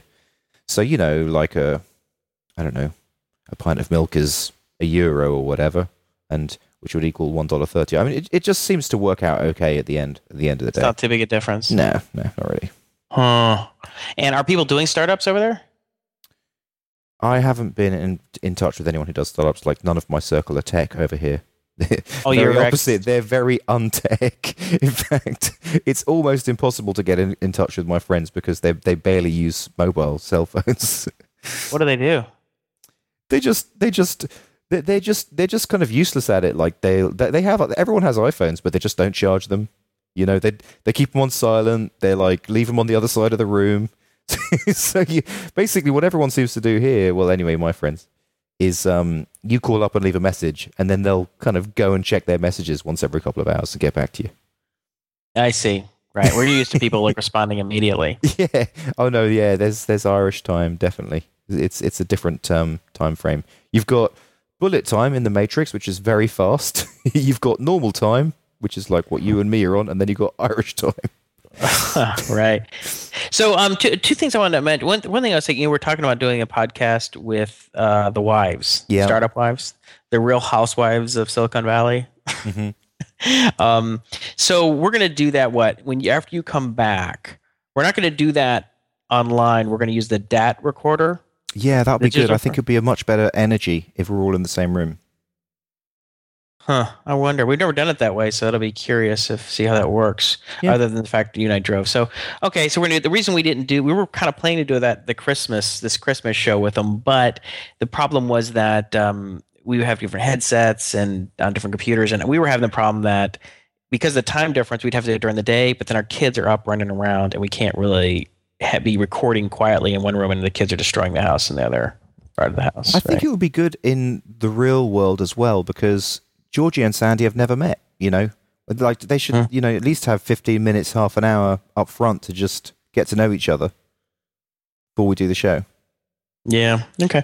So I just want to let people know that's coming up hopefully in January. It's really just a matter of like when we can get together, I guess, because that kind of makes things more difficult. With kids, it's not so easy for us to just do stuff like that. Yeah. But we'll make it happen one way or the other. At least once we're in the same time zone, we could do it. Even if we didn't meet face to face, the kids, when the kids are at school or something, we can do it. The second thing I was going to say is I haven't set the date yet, but we're going to get the co-founder, or the founder, and I guess the partner in the business of Kaggle on. Have you heard of Kaggle? No. So what they do is they run contests, kind of like the Netflix prize, where companies will upload some huge amount of data and have some kind of data problem they're trying to solve. Like we're trying to fairly optimal this or predict that based on this data set, or whatever. And they'll put like kind of a bounty on it, like 5,000 or 10,000 to whoever wins. And I think Allstate did something, and I think that NASA did something with predicting the location of dark matter or something like that. And there was another one that was like a high frequency trading problem. And so anyway, which I think is really interesting. And so it's just like the Netflix, cool. But yeah. And so, as it turns out, I'm kind of blanking on on what started the back and forth. He was one of our listeners. David was emailed me about. Oh, you know what he emailed about? He emailed me about Matt studying math at the University of Chicago. He dropped out of the PhD program, just finished his master's degree there. Yeah. And I emailed him back. I said, "Oh, 'cause I think he just said he liked the show and something along these lines, like, hey, by the way, I'm also UFC." That was another really nice email that we got. Yeah. Yeah, and I emailed back. I said, by the way, so why did you drop out of the program, or what are you doing? And that started a series back and forth. It turns out that he was working at Allstate, and he's the one who put the Allstate problem onto Kaggle. Right. Like he was the one who, so he said, well, now he actually is going to be working with Kaggle. Like he's going to be splitting his time between Chicago. I think his wife is still on a PhD program or something there, and he's going to be working with Kaggle. And so I said, hey, by the way, I really like these guys on the show. Can you put in a good word for us? And so he's the one to sort of set it up. Oh, sweet. That was kind of cool. So that was kind of cool. It's like this is kind of a small world. And it's funny because I had just come across Kaggle some other way, and I can't remember. And then I happened to see something on Allstate problems sponsored by them when I was kind of looking through problems and things people had solved. And he said he worked at Allstate, and I'm like, wait a minute, do you know about Kaggle or what? And he said, yeah, I'm the guy who set up the thing. So, hey, could you get Travis on the show to talk about Uber? Yeah, I could try. Well, my better Travis, because we've had him on. I mean, it's not better, but you're thinking Curtis. We could get Curtis on. What do you think? Yeah, not a bad idea. That would be a techie show. It'd be a techie show versus an entrepreneurial one. Yeah, Curtis could kind of tell his side of the story. You've heard my side about working on the dispatch server and all that kinds of stuff. And he spends his time worrying about things that I haven't had to spend too much time on, a lot more infrastructure issues and things. And he could talk more about that. He's a really smart guy, nice guy, so he'd be great to have on. Travis tells a great story. He is super busy flying around. He's like always like out of town flying somewhere because we're launching like 2 cities a month or something like that. I don't know what it is. It's insanity. And so, I mean, I were talking to his personal assistant and Patchney, and she's just like books his schedule so full that sometimes he rebels. Right. She'll sign him up for stuff and he just won't do it. And it was so funny. He's like, I refuse. I'm not doing that. I'm not having that meeting. You know, it's funny. Like your personal assistant is like the one in charge. You're just like, you become the slave to your schedule. Yeah. And who controls the schedule controls you. But yeah, well, I'll see if I can get Travis on. I mean, he's pretty busy. We'll see if he'd be up for it or not. But at the very least, I can get Curtis on, which I think would be good. So the other thing I wanted to talk about, we have to end this show at some point. Not necessarily. It doesn't have to be an end. This could be the longest show in the history of Texting, which would be something because we've had a 2-hour show at least 2 hours before, right? Yeah, I think our longest is roughly 2. So I decided I wanted to do a little bit of a project with Colby. Nice, because one thing when you have kids is it's like it's fun if you can like do stuff with them. I mean. There's only some things that you can really interact with them. They're playing with things, and it's kind of hard to play with little toys that they're playing with. It's like not really so much fun. But I said, let's make a movie. Let's take the iPhone. I have an iPhone 4S now. It has this really good high definition camera, and let's just shoot a bunch of stuff, maybe a bunch of Christmas stuff, and we'll figure out. We'll make like a little mini movie. It'll be. Sandy was saying it should be like a reality show Christmas special, like the Roberts, reality show, like the Kardashians or something. Keeping Up with the Kardashians. It's like the equivalent. Like Colby will shoot it, and we'll cut it up on iMovie. Have you tried to do that yet? Have you ever shot much video and tried to cut anything together? No, and the one pain about the iPhone is the kind of aspect ratio of it. I guess that's actually widescreen though, isn't it? It's kind of okay. Yeah. But your inclination is to shoot it vertical. You just got to remember to shoot it sideways. Yeah, I learned that lesson. I was because I just brought up iMovie a day or two ago, and I asked Colby I said, "Come here, sit down with me. Let's take a look at this." And the first thing I was like, "What the hell's wrong with this video? Why is it all stretched out?" I'm like, "Oh yeah." The vertical thing. So now I know how to shoot it. And so what I've been trying to do is I've been taking lots of little mini shots of things so that we can kind of stitch them together. And I've been trying to explain to Colby, like, look, you don't want one long running shot for like 30 seconds. That's really boring to watch. What you want to do is make shots that are like a second, 2 seconds, 5 seconds, 2 seconds. So we were like watching some Christmas movie or something. It was like a Tim Allen type of thing. And I was like, see, 1, 2 seconds, boom, 1 second, switch to this person. One. Will you make it public, or is it just for the family? If it's funny or cute enough, if it's not totally ridiculous and terrible, then I won't. But if it's like, if we can come up with something that's 2 or 3 minutes or it's kind of funny, I'll make a link to it, put it up on YouTube or something. But the thing is, like, it's just amazing, like the quality of video that's in our stupid little phones.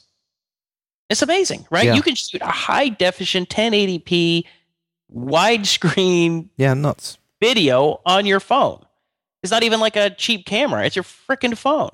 And you can cut it up. You can create the movie using iMovie. You can do all kind of transitions. You can, do everything you need to do to stitch it together. It doesn't have to be some silly home movie where it's just like one long running shot that's like 4 minutes long and it's jumbling all over the place. You could actually shoot something.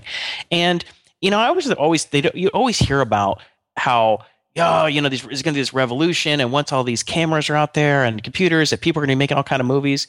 But the reality is very, very few people actually have the energy and creativity to create anything. Mm-hmm. You notice that? It was like you rarely see much of anything. I mean, there are people who have done some things, but it's just proportion-wise. The number of people who have this awesome camera on their phone, and everybody has an iPhone, or a huge percentage of them have Macs, which comes with iMovie. They don't do anything with it. I don't know. YouTube would argue with you on that one. I mean, there's loads of people putting up loads of crap on YouTube. I mean, just absolutely zillions of videos. But how many people are making movies? I mean, short movies, or I'm not talking about like here's somebody falling off a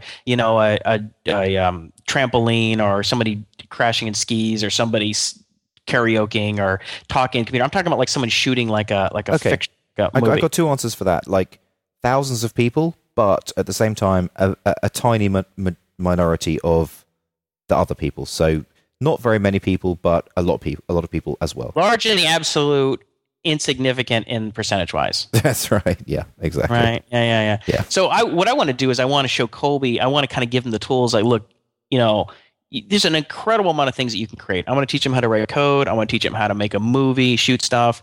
And, even if it's like really kind of simple, he'll understand the power that is his hands, and all he lacks, that all you have to bring to it really is creativity and some energy just to do it. But is there a risk of him being confused, not understanding, not ever being able to find a vocation?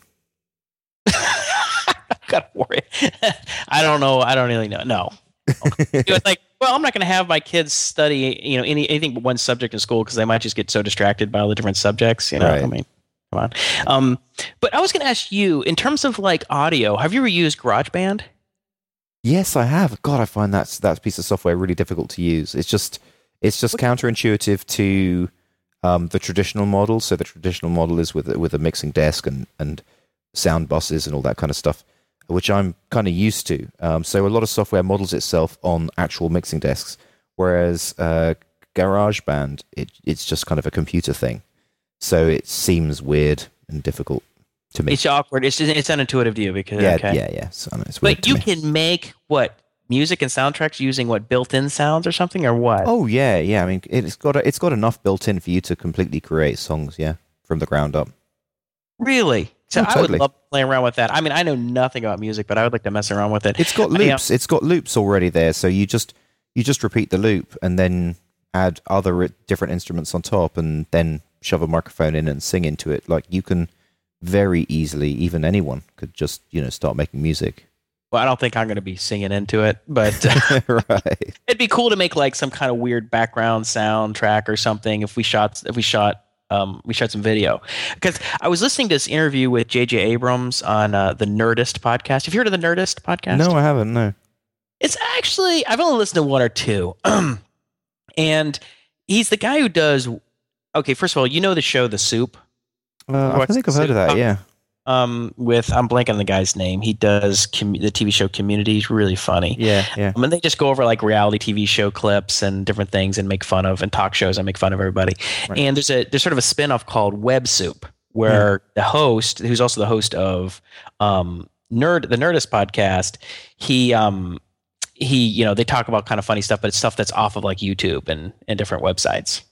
So I'd read an article about it in Wired. I think it was like maybe the November issue of Wired or something. It was talking about the Nerdist podcast and him. And actually, one really funny anecdote he was talking about, I guess he did the dating TV show on MTV called Singled Out. Do you remember that from back in the no. Days back? Nope. Yeah. Okay. It was just this. I might have been from the 90s or at least late. It wasn't any later than the early 2000s, I don't think. And it was with his co-host was Jenny McCarthy. Mm-hmm. You know who Jenny McCarthy is, right? Yes. He's kind of the funny blonde bombshell. Yeah. Right? So I guess Jenny McCarthy was being interviewed.